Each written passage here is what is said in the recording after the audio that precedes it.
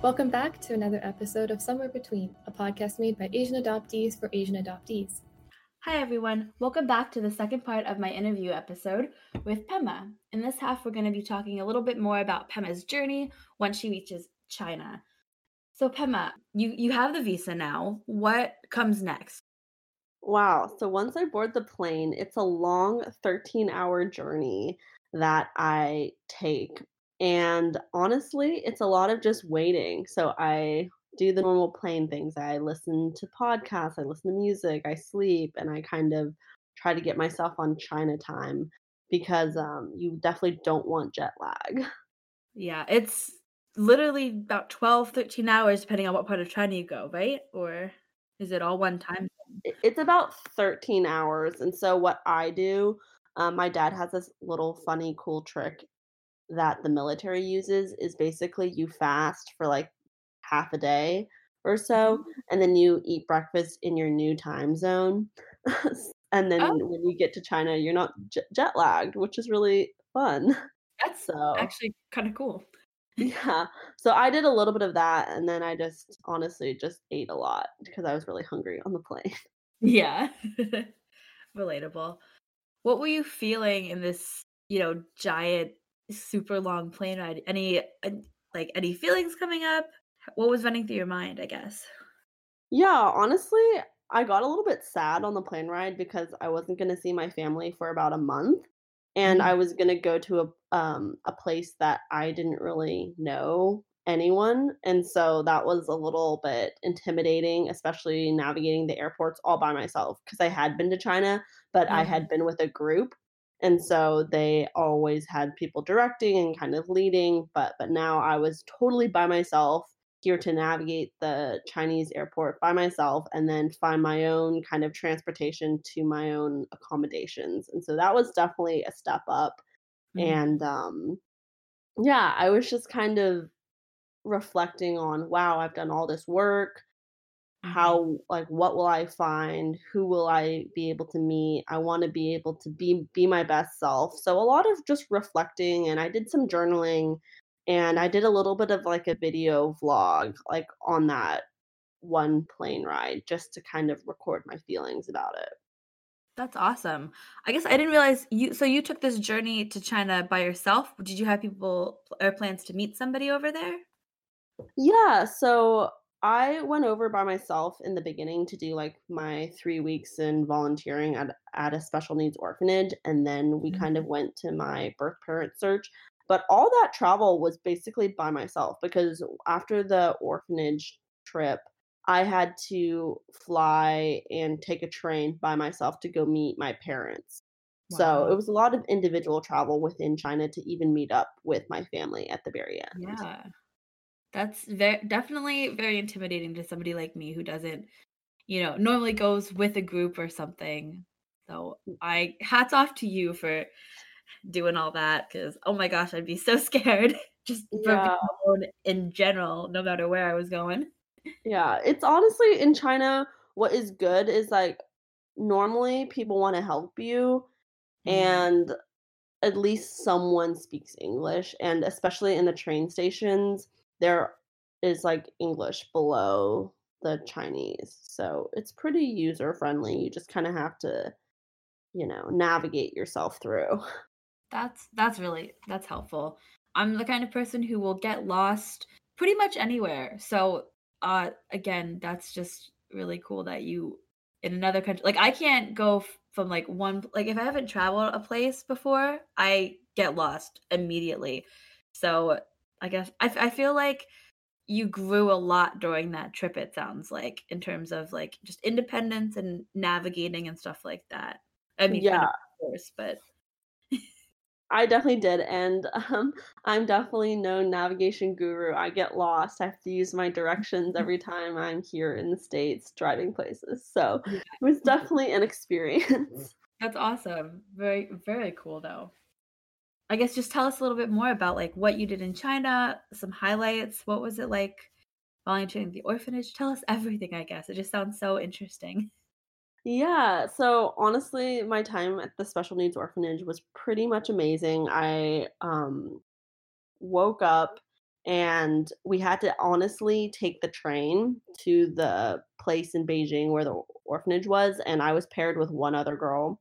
And Mhm. so she and I, we would work there from like 9 to 3, and so we would wake up the babies, bathe them, do laundry, feed them for lunch, put them to sleep, play with them, Mhm. help the nannies out, and so it was a lot of work, and this was in the heat of the summer, and they don't really Mm. have air conditioning, so it Yeah. was, like, sweltering hot, and you were, like, dealing with these crying kids, Oh. and, it was definitely a very humbling and exciting experience because during the break times and stuff like that, I could, like, talk with the nannies, and I used my kind of Chinese to English dictionary, and I Mhm. showed them videos, and they had their phones, and they were showing me different things. And so, since the world is so globalized, they're showing me like, do you know the song "Better Now" by Post Malone? That was like really popular in Yeah.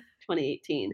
But yeah, we were sharing music and different things, and so that was a really cool kind of part of my trip. And then we kind of transferred. That was totally different from my actual birth parent search because I honestly had no idea what to expect.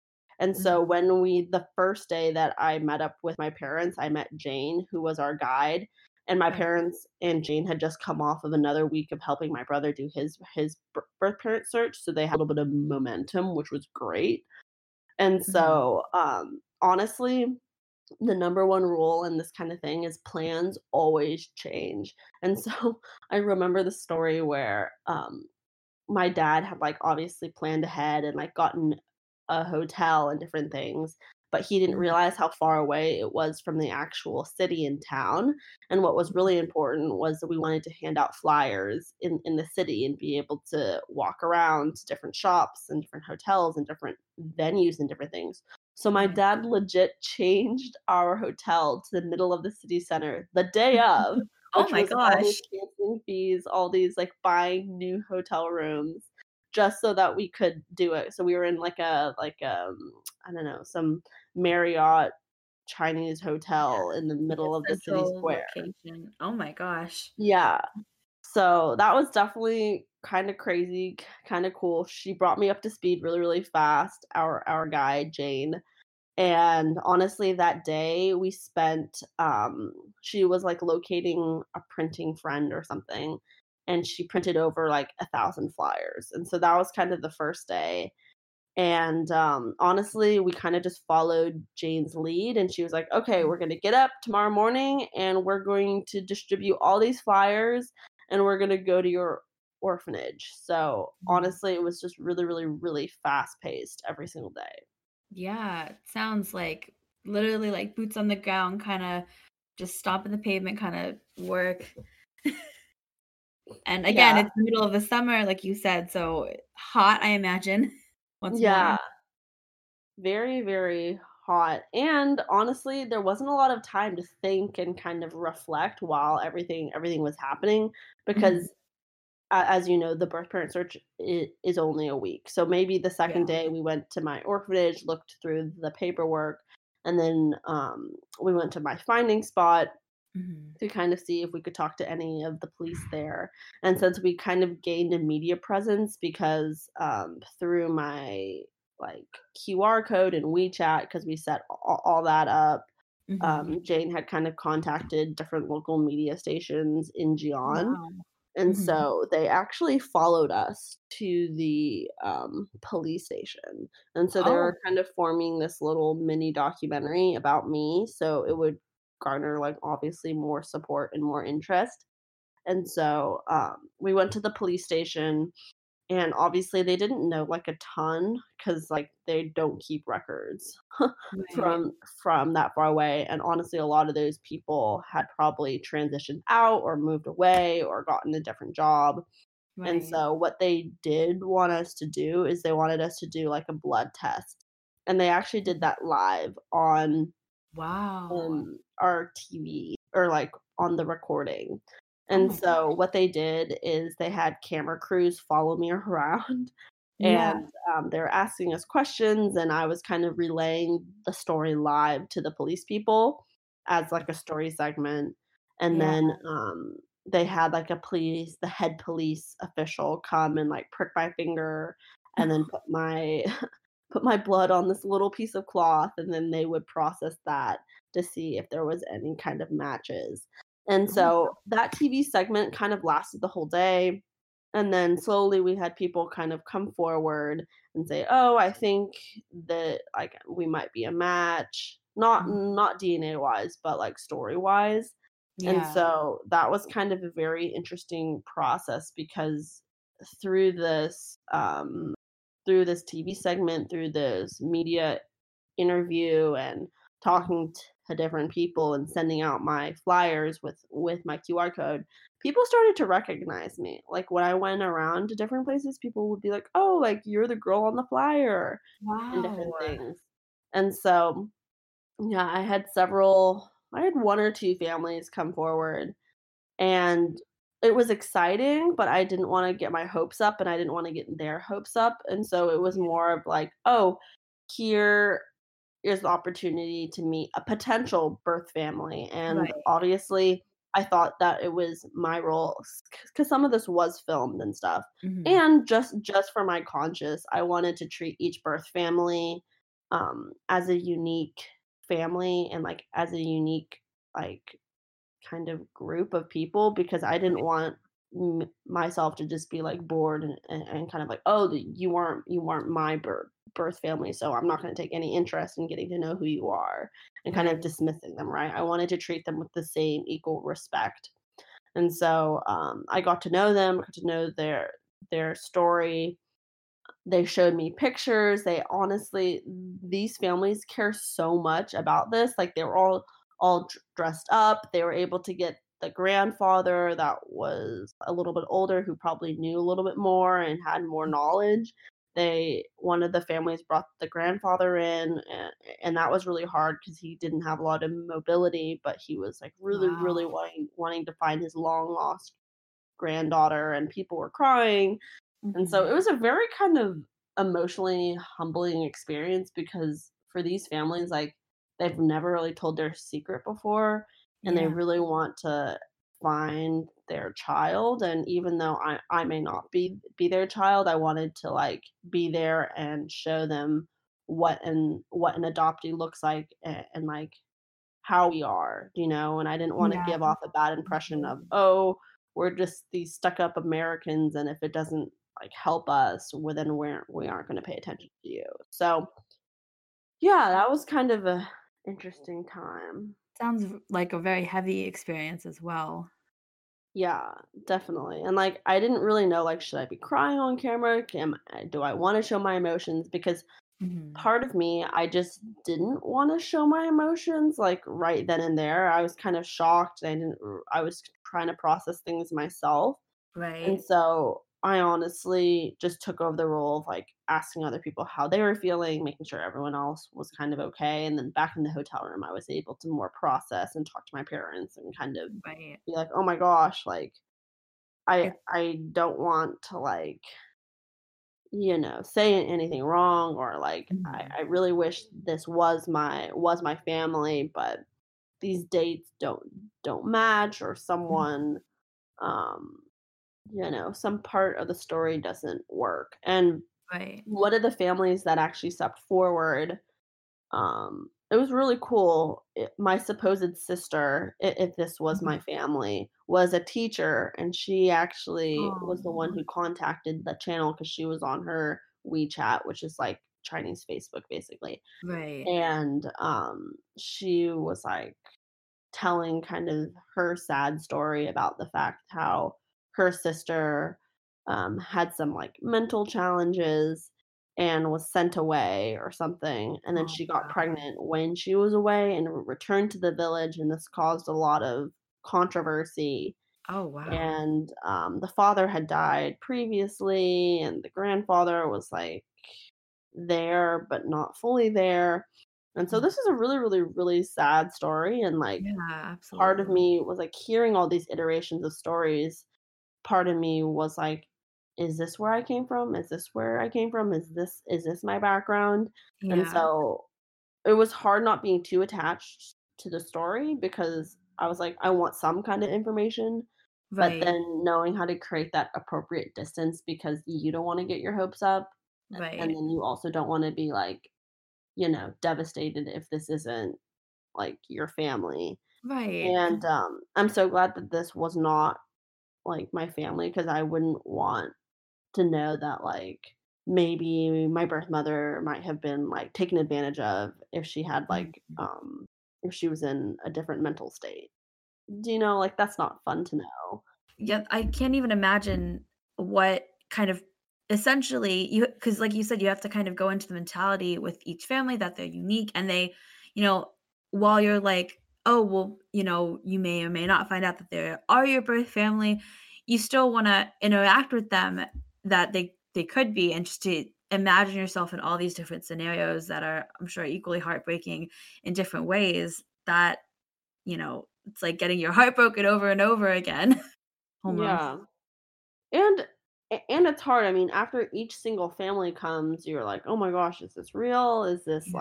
Is this my story?" And then to have another family come forward. I mean, I kind of felt like I don't know, when like do you know the movie Annie when like all the birth families come forward and they're like, Yes. "Oh, this is my kid. This is my kid." Like I felt kind of like her like trying to sort out like what's Right. real, what isn't real, what is like what's a Mhm. right match, what isn't a right match. I mean, Yeah. in the Annie story, they were trying to take advantage like of her. I don't think no one was trying to take advantage in this situation, Right. but the ciphering and the kind of understanding, is this right? Mhm. Is this not right? Is the commonality between them. Yeah.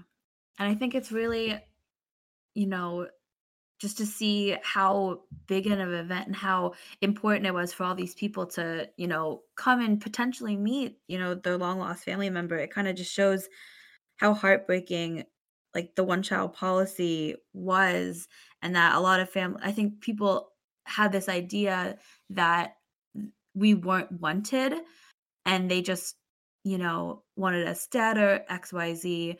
But it really goes to show you that, we were wanted and we would have stayed had this policy most likely not been enacted and that these families do care and they do still view us as family, even though they did give us away or whatever, however we ended up adopted. And I think that that's really sad too. And I think that's a very important point to touch on because honestly, when I was in my province in Jian, like I was so welcomed with open arms. We met with Mhm. some higher up officials, and they took us to dinner, and we got to know their family, and I got to play with their kids, and I mean, people on WeChat still contact me all the time saying like happy New Year, Aw. well, like Merry Christmas, and Yeah. this family that we kind of ate with and were socializing with, they were Mhm. like, "We welcome you home to Gion, like, this is your home, and, like, we wanna make you feel a part of this, and we Yeah. will be here for you, and we'll keep our ears and eyes out for you and your story." That's kind of what they said towards the very end, and Oh. so these people really do have genuine great hearts, and they really do wanna help, adoptees find their birth parents. That's amazing, and also very encouraging for other hopefully any adoptee out there listening that if you go to China, there's a good chance that the people are gonna put their whole heart and soul into, supporting and caring about you as well. Right, and, like, obviously, you're gonna have, like, some people who don't agree or some people who do not understand. Mhm, I remember we were in a very rural village within Jian, uh-huh, and, I mean, I'm talking about, like, dirt houses and, like, dirt roads and not a right, lot of just a lot of bicycles and stuff, mhm, and we were hanging posters around and different things, and everyone was just very curious, but mhm, you saw some people, like, taking down the flyers after you put them up. And, like, you Yeah. can't really say much because, like, this is their place, even though we were Right. putting it in public places, but Yeah. it is kind of their right. Like, we didn't, you know, Yeah. say, like, "We have to put this up." I mean, it's their home too. And Right. so you're definitely gonna have those people who disagree or don't really agree with your mission and or think adoption's kind of taboo and the biggest question I got, Mhm. and this is kind of an interesting question to prepare for if you do go over, is a lot of people ask, like, were people were frustrated and they're like, "Why are you doing this? Like, you live such a great life within America. Aren't isn't this Mhm. shaming your adoptive parents? Like, you doing this, does this mean that you don't love your adoptive parents enough, or you didn't think that they did a good enough job, so you're looking for like a second set of parents?" And Mhm. so that was kind of the mentality that some people had. And so Mhm. to explain, like, "Oh no, I feel whole. Like, I'm happy where I am. My adoptive parents are really supportive and loving, and we want to Mhm. know a little bit more about my story," instead of it being like, "My adoptive parents are not enough, and therefore I'm looking for a second set of parents." And so Yeah. that was kind of a question that came up during the search. Yeah. I feel like you get that from people like in America as well or other countries. They say, why would you look? Or I think there's this idea that with parents, there's, roles that they have to play. And it kind of all ties into just like the expectations of what it means to be adopted. I think just people just don't understand what that is like. I think that's what it all boils down to in the end. Yeah, and it's just about education, and none of these people were rude in the way they said it. They were just curious, and Yeah. I always try to meet curiosity with like fact and a kind opinion, Yeah. So I think that's awesome. it was definitely like a great experience. And another thing, this is kind of just a funny gem, but I Mhm. actually didn't know my blood type going over to China. which Oh, yeah. Well, Which which, like, normally people, I mean, I've been to all the doctors, I've gotten all my shots and checkups and Mhm. different things, but never have I, like, taken the one tiny test that's like, "What is your blood type?"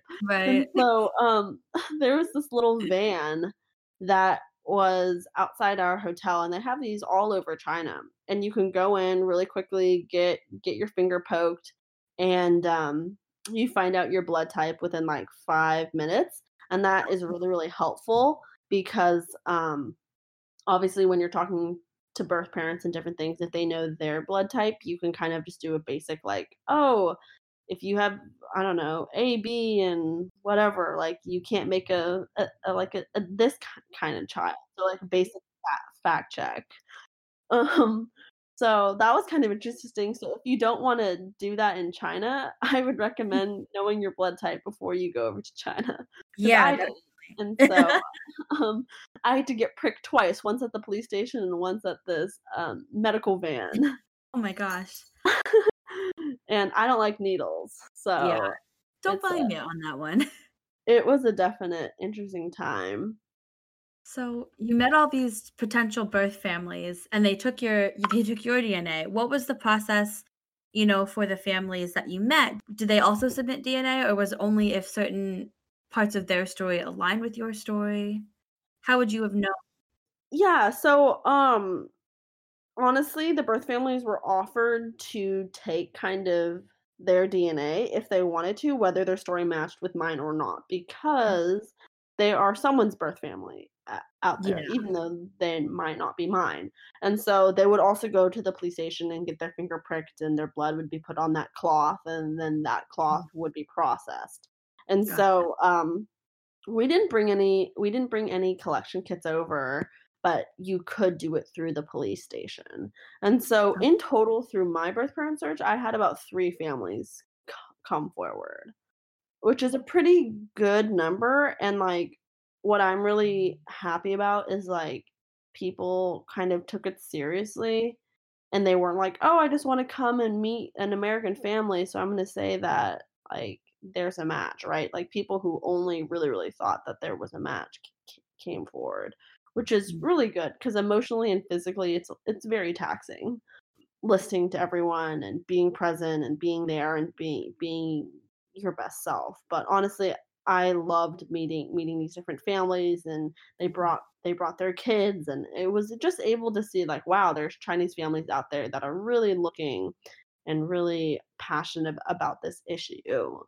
Another thing that I would say would be always just like keep your eyes open. I mean, when I was distributing flyers in markets and in villages and in storefronts and different things, like that's the time to connect with people. Part of you can just get in this mode of like, oh, I just need to pass out as many flyers like as possible. But in order to maybe make that connection with your birth family, you have Mhm. to make a connection with everyone you hand out a flyer to. Like make like look them in the eye, say thank you, like I really appreciate you Yeah. handing this out, because then they feel that human connection and then they're more willing to help you. Do you know?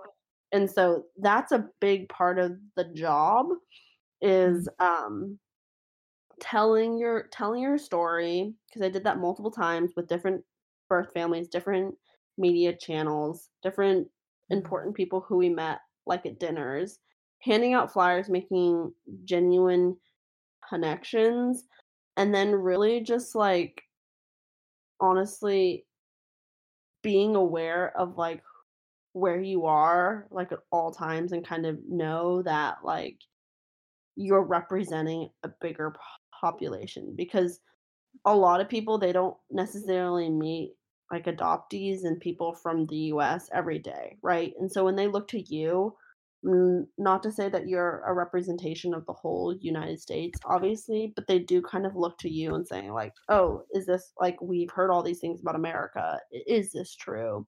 Are Right. you a representative of this?"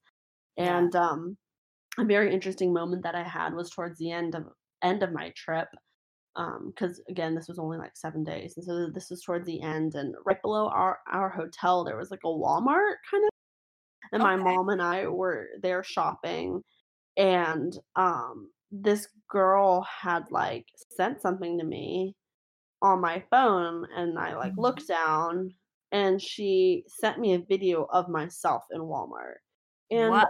Oh my gosh. yeah, and she was like, "Oh my gosh, like, I see you on the posters, like, I see you here," and, like, it was obviously felt like a little bit of a celebrity moment, Yeah, but I absolutely. felt I felt like that was a little intrusive, like, I'd rather her just come up and talk to me, Right. because no one wants to be filmed, at a Especially when they Walmart don't getting know. tissues and shampoo and different like, I don't Right, know, like, yeah. it was just weird knowing that other people around me knew who I was, but I didn't know who they were, and Right. so when you do put all your stuff on WeChat and you do all these QR codes and flyers and different things, be prepared that people might know you or people might take pictures like of you when you're out, especially in Gion. Like it's not like a super super small like city, but it is kind of small. And since Yeah. we distributed so many flyers and we were on the news and people saw me on TV, they were more likely to recognize me in public. Right. And so just having that, I just felt like I really had to compose myself and, like, I couldn't just, like, sit on the side of the road and look really bored Right, yeah, you or, were like, constantly yeah. yeah, you're constantly kind of in the spotlight until you went into your hotel room. And that's not to say everyone around you knew who you were. No, I'm not saying that. Like, a lot of people just passed me by without looking twice, li like me, because they didn't hear the news story, they weren't interested, whatever, which is fine. Yeah, But there are those few people that, like, really do know you and but you right, don't know them. And so, it's just kind of a interesting time. yeah. So how did this little series come about? Did they approach you when you got to China? Did they talk to Jane beforehand? How did you become, like, a news personnel for, talking about your story and everything? Yeah, so honestly, um, Jane reached out to the media the day we got there. So she Oh, reached out to a local news station, like television station, and a local broadcast station, and said, "Hey, like this girl's adopted. We'd love to do a segment on this. We'd love to like have the public know a little bit more about adoption and different things. Would you be interested in covering this story? And a lot of Gotcha. people were like, "Oh my gosh, yes, yes, yes!" And they honestly, the newscast people, they came to our hotel room and we set up like an interview kind of thing. Yeah. And so it was really interesting. And they had uh, the parents, like my mom and dad, they did a little segment with them. They did a segment with the whole family. They did a segment just with me.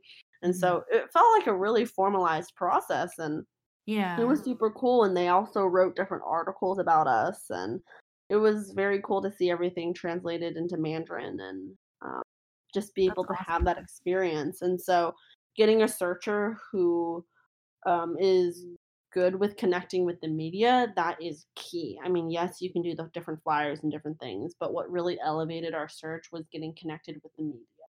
Yeah, it sounds like it, absolutely. Yeah, and Made so people that excited.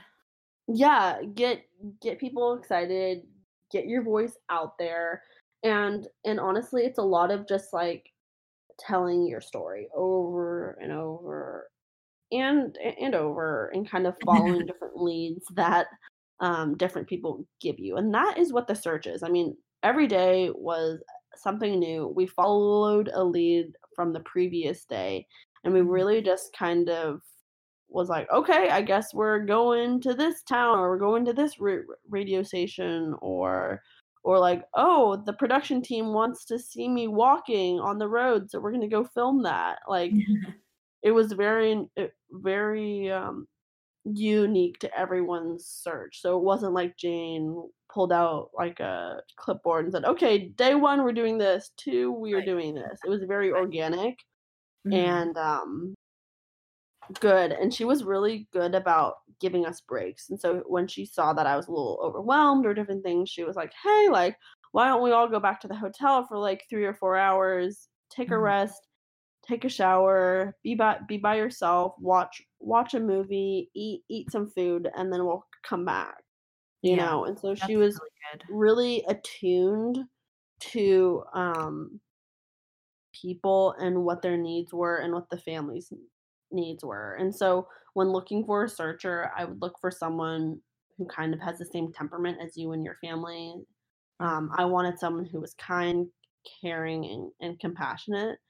And so, we looked for that, and I'd also look for a searcher who, has good media connections, Yeah, and one who really wants to get to know you as you and doesn't just treat you as, "Oh, another girl from Xi'an who's trying to do a search." right. You know, like, really Yeah, makes it personal to your journey and your story. that So, sounds like Jane was a perfect match in every way for you and your family. yes, she was great. I really, really appreciate that. And, I think you had asked earlier in the previous segment, about the cost, Mhm. about these birth parent searches and different things. And I was looking through one of the Facebook feeds, and I saw a number that people have been throwing out in different things.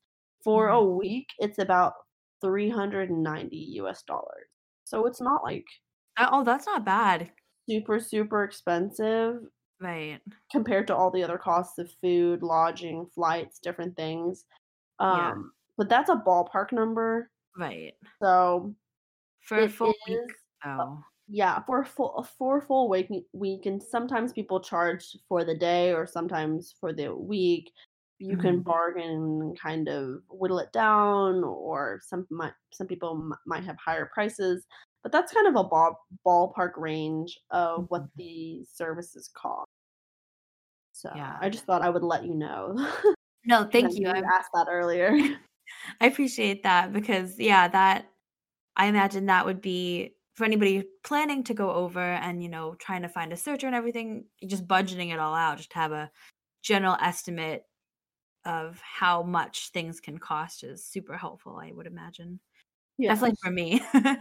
Yes, yes. So after this week of searching, what was the result before you left China and ended up coming back to America? Yeah, honestly, we didn't find my birth family, but I was kind of okay with that because we had made amazing connections within Gion.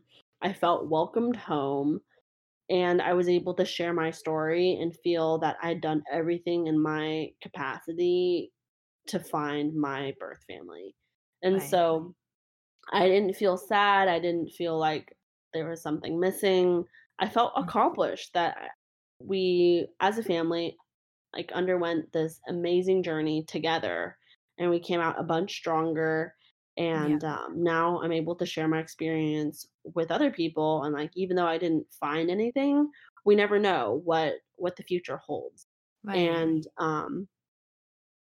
I honestly put my DNA into various banks after this process, so it's not Mhm. like this was the end of my birth parent search. It's basically ongoing Right. slowly until I die, right? Because like information might come 15 years from now, 20 years from now, and because I've put my DNA into various banks such as 23andMe and different things, who knows what kind of Right. connections will pop up. So I was very optimistic, and because I made these connections within Gion, if I do want to go back, maybe for a birth parent search, maybe just to visit, I Mhm. know more about my hometown and my place where I grew up Right. a little bit.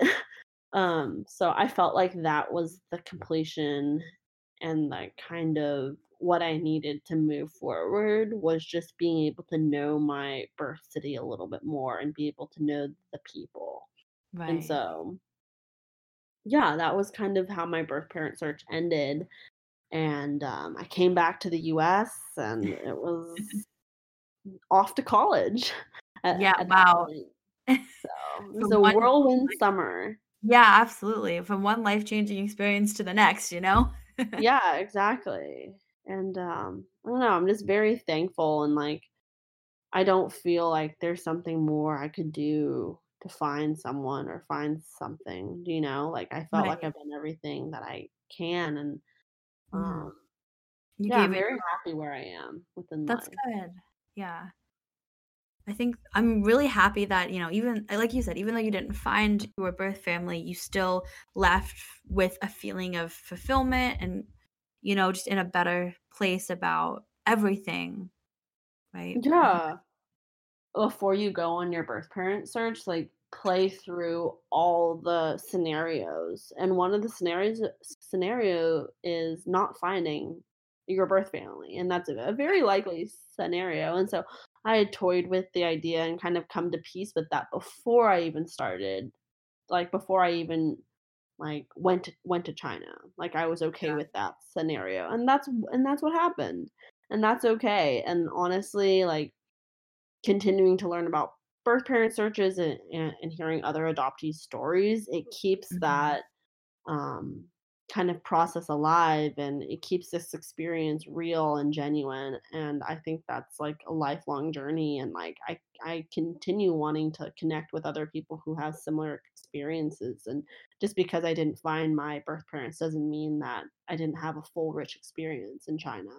Absolutely. And I think that kind of goes back to what you were saying about, you know, it's easy to get into that mentality of I just have to pass out these flyers. I just have to, meet all these people. And you know, it's easy to lose sight of that. These are people that you're dealing with, and by making each experience, personal, and you really tried to connect with the people that you were speaking with in all aspects, I think that kind of prevents it from feeling like, oh, well, I went to China, I did all this work, and I didn't find my birth parents, because that's like you said, that's a very high possibility that you won't end up leaving China finding your birth family, but because you made each experience unique and a connection, it was genuine and real, just like you said. Yeah. And I think that's like the ultimate goal, like at Right. least for me, and I was able to do that, and I honestly am so thankful to Jane, our guide, and I would definitely recommend her. Mhm. She has like her specific email and her specific WeChat and different things, and so if people like are interested, I can possibly pass along information, obviously, once China opens and the rest of the world opens after this pandemic. But Right. definitely plan ahead, get to know your birth city a little bit more, and honestly be okay with all the outcomes of your birth parent search before you go in. And I think whatever kind of journey you have, whether you find quote unquote good news or quote unquote bad news, it'll Mhm. all be okay because it is your story in the end. I think that's amazing advice for everyone, who's planning to take that step or, even just thinking about, trying to find their birth family a little bit more seriously. Is there anything else that you want to share with our listeners, about your experiences, your story, or anything else you would like to share?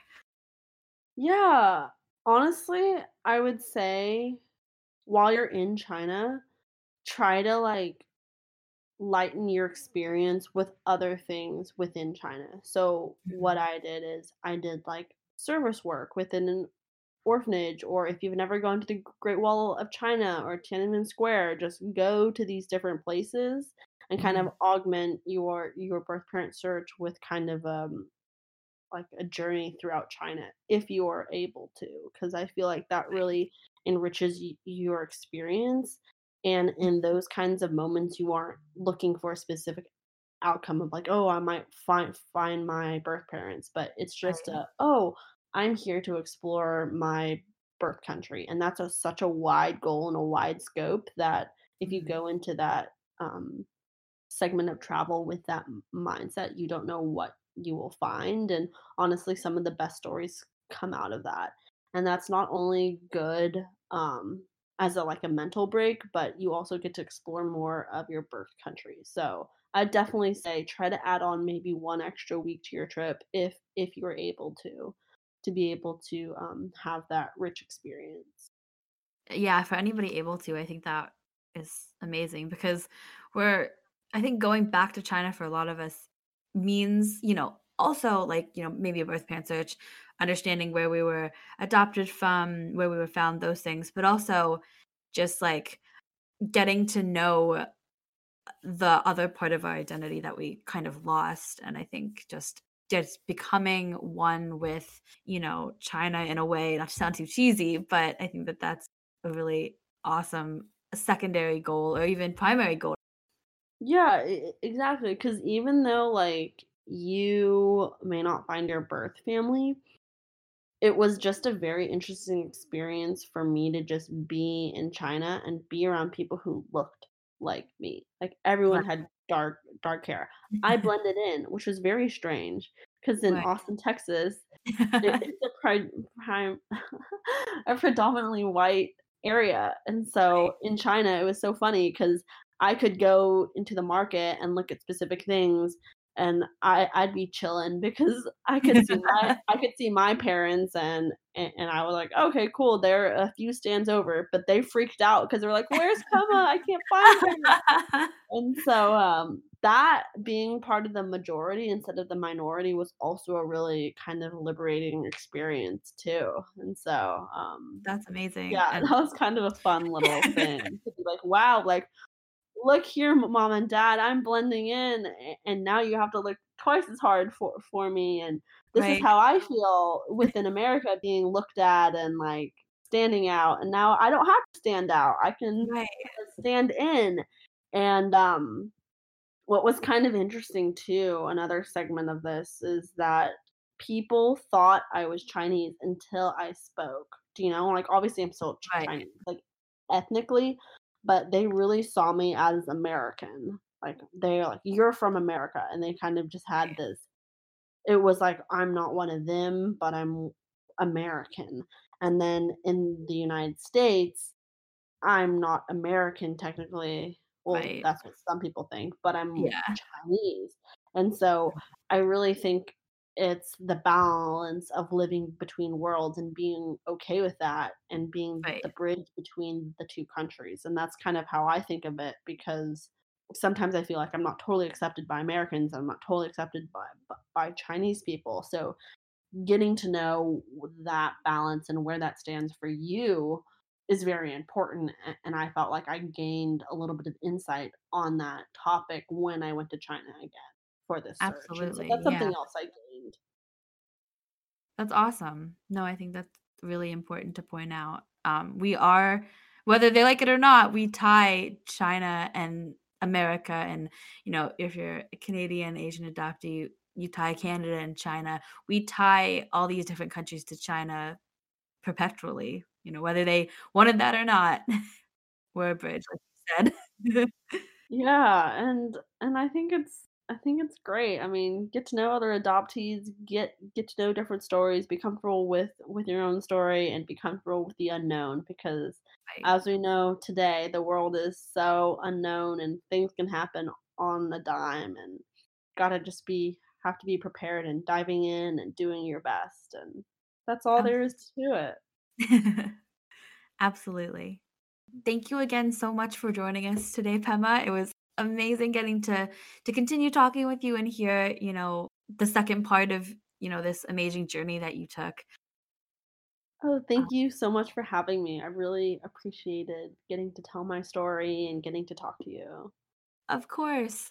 Tune in next time for another episode of Somewhere Between. If you're interested in participating in one of these episodes, you can email us at somewhere.between.podcast@gmail.com. And don't forget to join our Instagram family at somewherebetween.fam and stay connected with updates, casting calls, and a whole lot more. Thanks again, everybody.